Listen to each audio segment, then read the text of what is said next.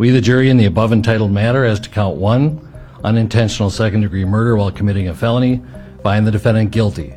We, the jury, in the above entitled matter as to count 2, third-degree murder, perpetrating an eminently dangerous act, find the defendant guilty. We, the jury, in the above entitled matter as to count 3, second-degree manslaughter, culpable negligence, creating an unreasonable risk, find the defendant guilty.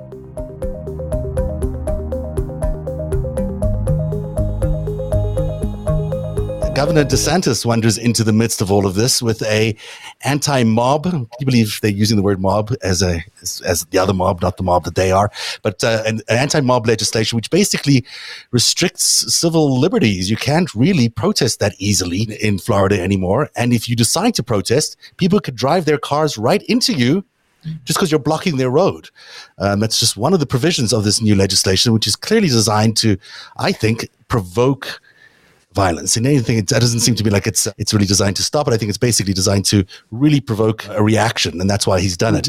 Now, I know, Noel, you've got some pretty strong feelings about this. I do. Not just driving into crowds, which goes to my point of people on the right getting these big jacked up pickup trucks, because Right. you might need to roll over some Antifa on your way back with the chicken wings. To protect the country, protect the homeland. Right. Exactly. And I'll defer to Andrew on Six-pack this. and some chicken wings. Exactly. I had to roll over a couple of, Antifa on the way home back from Pensacola. Also in that new bill is it's a third-degree felony if you show up and they deem this thing unlawful, and then you lose your right to vote. So I think hidden in there in a more evil way, it's another attempt at voter suppression, and it's suppressing the vote of the kind of people that they think might show up to protest police brutality. And you saw the cops when he had this press conference yesterday. They looked like central casting. If I was like, hey, get me a bunch of no-necked Southern racist-looking like Bull Connor cops, all right? Because they had 20 of them on that stage. And the guy even made a comment. He said,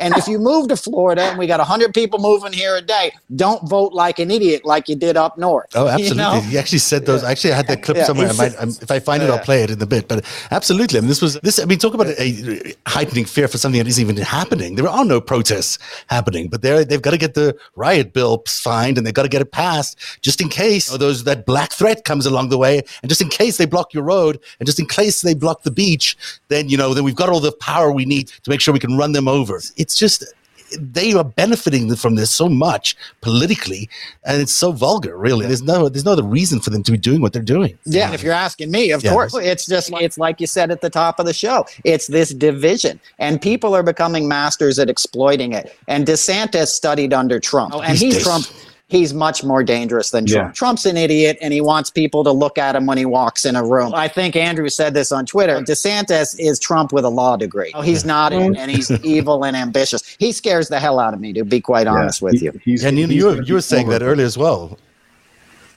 He's definitely the heir apparent to Trump, at least down in Florida. And I bet a lot of people are looking at him as he's probably more likely to get that nod than Tom Cotton or a Hawley or these other guys. Ted Cruz, they're all still going to be there. They're vying, Pompeo, but I think he's the one that I think he's got it. He's going to get it. And the Floridians it's a no tax state, right? So that's why New Yorkers are moving down there. And huge numbers of New Yorkers are leaving right now because the legislature and Cuomo are about to say to the very rich in New York City, you got to pay up. The city's on its knees. Let's get they're going to try to tax them.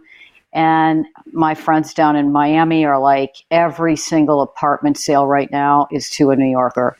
They know that he also passed $1 billion of new taxation last night? DeSantis did. In the middle of the night, he passed. Maybe not. Maybe they'll come running back. So maybe they'll come back. It's interesting that a lot of New Yorkers have left New York. I don't want to segue there yet because I think I'm going to land up in a different conversation. Andrew, you're going to jump in and talk about DeSantis. Yeah, I think he's, as everyone accurately states, he's their rising star. He's the GOP's rising star, and you got to keep an eye out for him. You got to call him out, obviously, on a lot of the nonsense that he's pushing. I don't think there's enough attention out there focused on him, and he's got such a great response to COVID. I don't believe that to be true. I think there are issues with reporting numbers in terms of people who have, passed away in Florida.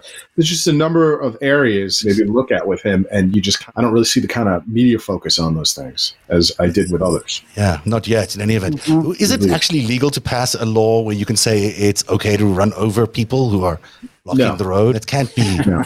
I honestly see this as just political theater. I think it's going to get. I can almost guarantee you it will be challenged and it will be struck down.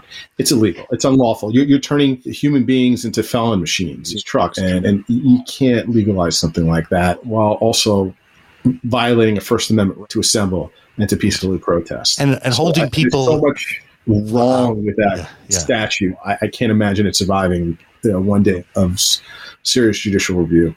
And the other thing isn't Florida the home state of the stand your ground? You can shoot anybody who comes to your door. That's true. And it is, but this is a bit different. You are using a truck as a battering ram because you got to go get more beer and wings, as we were talking earlier. And you've got your Ram 550 diesel powerhouse V20 barreling down the block to freaking knock these people down like bowling pins. So I don't. It's a little bit different. Someone's coming onto your property. And you feel threatened, but it's still tough. You can't just go around shooting people that come walking up to your door. I was just delivering the mail, man. You look very aggressive with that envelope. But that's a Florida thing. Yeah. So I even with Stand Your Ground, it's still very difficult to get away with just blowing someone away for the sake of blowing someone away. Castle doctrine. We have a castle doctrine in New York State, where if someone breaks in your house, man's house is his his castle. But you still have a duty, under the castle doctrine to retreat and try to just diffuse the situation before you have to start deploying deadly force, unless you're immediately assailed with deadly force.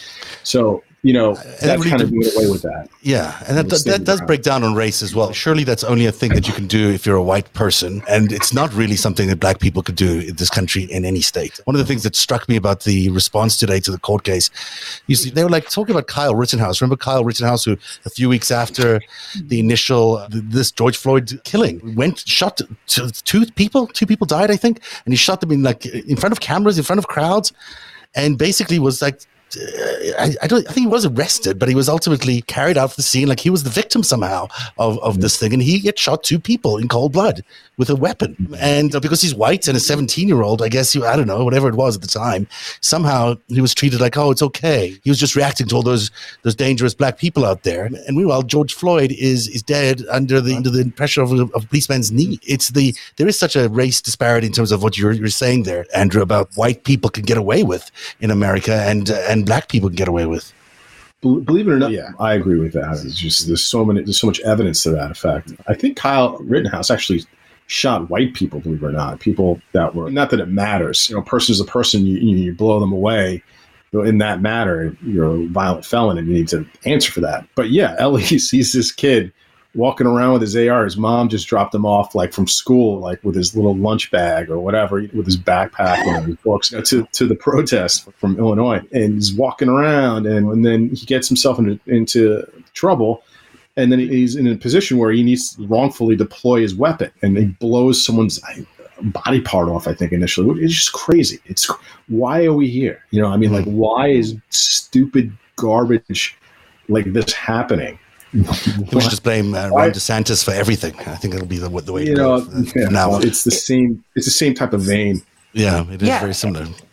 And it's that, can I just make a quick point? It's back to that thing where somehow these weapons have become acceptable in our society. I lived a half an hour from Sandy Hook. The mom who was the first victim of Sandy Hook, who was the mom of the shooter, bought her son that weapon, the same kind that Kyle Rittenhouse had and every other mass shooter has, to bond with him. He was special needs and had some issues, and she wanted to bond with her son. So she thought it would be a good idea to buy him this weapon. And that's the new thing that's here in our society that would be like when I was a troubled kid. If I was like, hey, I think I need an assault rifle now to help me out of these teen years where I'm acting out, my family would slap me upside the head. What are you, nuts? That's not happening. But let's go fishing. Exactly. How about, we're going to drop you off on an island outside of Maine team and give you a fish hook on a match and see if you come back. Like now it's like Andrew said, Kyle Rittenhouse's mom did drive him there with his gun and his survival kit. And he did shoot 2 people and blew off someone's hand. And the cops handed him a bottle of water and thanked him for coming. He only got arrested the next day. Yeah. When it was like, oh, we're going to have to come and get you. You know, he was there under escort of the police. He was basically helping them out, doing whatever paramedic stuff they needed him to do, even though he was not a paramedic. Nina's been on before, and she's done this name and shame thing. I don't have as exciting a graphic look this time, but I'm excited about what we're going to do in terms of name and shame, because there was a good report came out this week about the companies that are actually helping all these voter suppression laws come to life by supporting all the politicians, all the lawmakers in these state houses to run their political careers and by funding them. And it's interesting who the top 10 funders are of all these state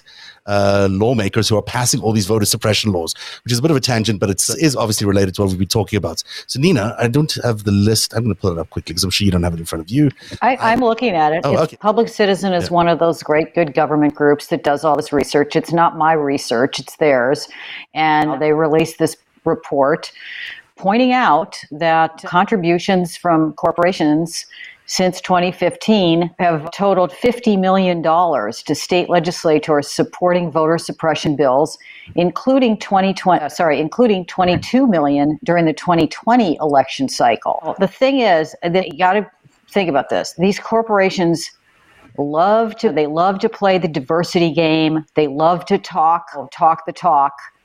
But when it comes down to walking the walk with the money, they are not doing what they're pretending to be. So you're starting from the Koch brothers are number 10, and then which is surprising, right? You would think the Koch brothers would be right up there because Kochs are behind ALEC, the cookie cutter right winger state legislator statute machine. Then Farmers Insurance is number 9. Can't say much about that. BNSF Rail. I don't even know who that is. Who's BNSF Rail? They transfer oil and stuff on railways. That makes sense. There you go. The Pfizer bring you your vaccines, and they bring you your voter suppression laws, it appears, as does State Farm. And then in the bottom end of this, or the top end of this list, Walmart. That's not really that surprising, is it? That Walmart's going to be there. Maybe it should be, but they don't even pretend to be that liberal on the outside. Then there's United Health, Comcast, the owners of MSNBC, amongst many other things, also bringing voter suppression on the other side of their mouth. That's a good point. And then Altria, what is Altria? That's the Philip Morris company again. And then number 1 in this list is AT&T. Go figure.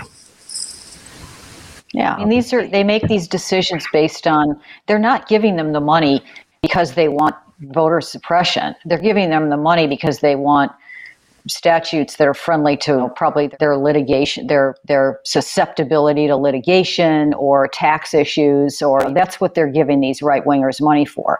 But they happen to just also get crazy anti-abortion shit and everything else that goes along with, and the gun stuff, everything else that goes along with supporting the red side of these state legislatures. Yeah, those are we have to become a little bit more disciplined about these things. It seems that everyone's just so easily funding these Republicans, and their policies suck, but I guess they avoid regulation, I guess, or they get lower taxes in theory, and that's what matters. They're just doing actuarial stuff when they look at this. It's not about the community. It's not about society. It's about how much can we keep our bottom line from making our stockholders unhappy. And that's the problem with the system that we've got. And then they put diversity on as window dressing. But it is good. They certainly have stepped up with the Georgia stuff. Even the fact that they talk about it is important. But yeah, let's put the wallet where the mouth is and stop pouring money into, especially these state legislators, these state legislatures are, oh my God, they're just nests of corruption. I mean, I started in Springfield, but Albany, Ohio, and the things that are going on there, what they get away with, Tallahassee, oh man. Oh yes, Matt Gaetz. Yeah, Noel was telling us last week. I'm sure you've done a whole show on him. I missed that, I'm sorry. It's 3 good episodes. I'll send you the links. They're great. Thank you. Look, the state legislatures are in they're a hotbed of corruption, and yet they are the ones who are now going to decide potentially who the next election is going to be won by, because they've given themselves all these new authorities. Some of these crazy laws allow the legislatures actually to override what the voters have decided. Voters could decide, and that's why we want to be Democrats. Everybody else, that's why they focus on them, because they're purchasable. They're way more purchasable, and for a lot less than your average senator, U.S. senator. It's a lot easier to go to this Columbus or Albany and get stuff that you want. So was today a turning point? Did we feel America turn into the right direction, or was it just had to happen because it was obvious? No. Start with you. I think it was a bit of a watershed moment. I feel like it was actually a bit of a turning point because precedent has been set now, and hopefully a chapter has been closed. It's not, and I use precedent loosely. I know I'm with it, but I'm just saying it's like there was some redemption from Rodney King, from all these horrible big public cases we've seen in the past. Obviously, there's a lot of work to be done. Obviously, we have Ahmaud Arbery's trial coming up. This stuff happens every day. They weren't even going to charge him a year ago. They listed it as a medical event on the Minneapolis police website. It was only public pressure that brought this case in the first place. But this case was like, enough of this. We're sick of this. And everybody took to the streets. And the big difference between this case and cases in the past, if you watch Black Lives Matter in that movement, it was white folks out there in the streets this time. Barack Obama said that. They're shoulder to shoulder with you now, and that's going to change things, hopefully, and for the better. But I think it did change things. Andrew? Yeah. I think it's the beginning of something. I think we need momentum. I think we need to keep it up. I'm a big proponent of everyone with issues like this, and also especially with elections, just to keep it up, stay involved. Vote in every election counts from dog catcher to POTUS. It does not matter. If we fall back, if we slide back into a Trumpian type president, or we have more of these types of cases where people go free and the jurors are just not doing their job, or prosecutors aren't putting cases in front of grand juries, so they're not being pressured to do that, we can go back. It's all about how we want to make America better, okay? How we want to move forward and become, like I always say, a more perfect union, all right? It's a never-ending quest. It's never going to end as long as America exists. Nina? Well said, by the way, Andrew. Yeah, that was good. Yes, I think it is a turning point. Absolutely. I think the BLM, the summer of protests, was a turning point. As you said, whites, people of all ages, colors, were standing shoulder to shoulder against this. And I think that cops, with him going down like that, honestly, what's going on in Minneapolis with the cops is unbelievable. Yeah. What they're doing to journalists is crazy. It's insane. The pictures that are coming out of there are so I don't know if those cops are going to look at this and see that one of their fellow men is now handcuffed, walked off the scene into a dungeon. That could maybe make them think twice about how they behave towards people, hopefully. But I think it is a turning point. It was a turning point as of last summer, and it would have been a very bad turning point if he had been let go. That would have been not good. And it's a turning point, but things just move very slowly. I don't know. I don't know whether this has an effect on police behavior, because that's what it has to be. But I think the cameras, them wearing cameras or people carrying cameras around has been a huge boon. Imagine what it was like when they didn't have cameras. If this is what's going on with cameras, imagine what was going on. Yeah, absolutely. I think there's a real moment of truth that we've been experiencing with all these cameras and with just the amount of visibility we now have into how these police operations work. It's really remarkable that we can see all this stuff now. So that's a big deal. That's really hard to run away from the truth. I hope certainly that people change their behaviors, but I also wonder if we are, still need to be paying a bigger attention to these external forces that might be amplifying and setting us into these oppositional spaces that are very, very difficult for us to get out of in the long term. At the end of the day, we've got an election just around the corner, and we're going to want to make sure that Americans feel like they can raise families in America, like that this is still a country that you can raise kids in. And I don't know if people feel like that so much when they see shootings every day and they see these court cases and these black people getting killed in all these places. We still need to create an environment that is ultimately positive for people to raise their families. I'm not sure we're there yet. I want to make sure that we focus more on that going forward. Now, I see Glenn Kirshner just popped in here, and I know you've got to run, so I might just flip you guys out. And then I was going to end the show, but we'll have a few minutes with Glenn because here he is. So thanks, Nina. It's great to see you. Thanks very much for joining us. When's your book out, Nina? New books out? Many weeks yet for you to help me promote it. Happy to promote it all the time. It's so good. Thanks, Thank Nina. you. Cheers. Bye-bye. Just like that, Nina becomes Glenn Kirshner. Hi, Glenn. Hey, Steph, how are you? Hey, guys. I'm really good. Hey. Noel, Andrew, and thanks. We're almost about to wrap up, but you're here. So how awesome is it for you to spend some time with us tonight? I know you're busy. Give us your quick takeaway. We were just saying, is this a watershed moment or is this just a start of something that we need to still get to? Yeah, I hope that this gets justice trending. And I don't mean trending on social media. If we can actually, and I think we have a chance, and I'll talk about why in a minute, but if we could get justice trending in our police departments, in our prosecutors' offices, in our criminal justice system, in our legislatures, in our schools, in our communities, I think we have a chance, maybe a chance that we haven't really had before. I look at a parallel between what I saw in the George Floyd murder prosecution, which I have to say was expertly tried, okay? I can tell you, I tried more than 50 murder cases in the courts of Washington, D.C., including murder-driven RICO cases. I never tried a case as expertly as I just saw that prosecution team try that case. The parallel I see is between the police leadership of the Minneapolis Police Department getting on the stand and breaking the back of one of their own because they were wrong. I am still inspired by Chief Arredondo. He stood up and in a full-throated way, he said, what Derek Chauvin did was wrong. It was excessive. It was unreasonable and it was deadly force. And he wasn't the only one from the Minneapolis Police Department testifying like that. That's a big difference. I was just on with Joy Reid, and I got to sit and listen to President Biden's comments as we were waiting to come back to the panel. And he said, and I quote, "It's time to take head on the racial disparities that exist in policing," in a full-throated way. That's where I see the parallel, because what it might take to really get rid of the bad cops is the good cops mobilizing. Because the bad cops make the good cops.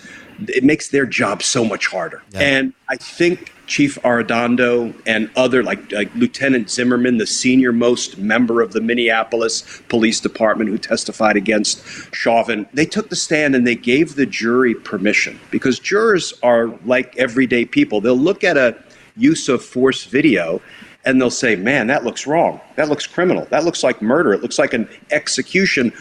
But I don't know anything about police procedure. I don't know how use of force works. When good officers come in and say, let us tell you how use of force works, it's not what Derek Chauvin did. That was criminal. That may be what it takes. That, together with a president of the United States who in a full-throated way says we have racial disparity in policing and it needs to be addressed. Compare that to what Trump said when he was talking to the chiefs of police. He said, don't be so gentle when you put them in the cruiser. Bang your head against the door jamb. Fortunately, gone are those days. But if we now have leadership in our police departments, in the executive branch, in our legislatures that are willing to say, we're going to seize the moment and we're going to get justice trending. And now I am supposed to do Zerlina because I'm getting called. It's okay. Go do it. Go do it. You did a great job with us. Thank you so much for awesome. Thank you, guys. I'm sorry. Best 5-minute appearance we've ever had on Narrative. Well done. Thanks very much, Glenn. The man is in demand, but you can see why. Awesome. He knows his way around it. What do you say? When you do a closing statement? I think what Glenn said was phenomenal. I think he's right about that one thing that was so specifically different about this case was that the police took the stand and they said themselves they were critical of their guy. And that I don't recall in many other cases. That's certainly, Andrew, do you recall anything like that in any of the cases you've? No, civil rights claims that I litigate and prosecute for people who are victims of police brutality or false arrest or malicious prosecution, anything like that, any rights violations, I have to hire an expert, which is usually a former police officer, to testify on my behalf, because you've got to counter and demonstrate, because you have the burden of proof as the plaintiff, as prosecutors have the burden of proof in a criminal prosecution.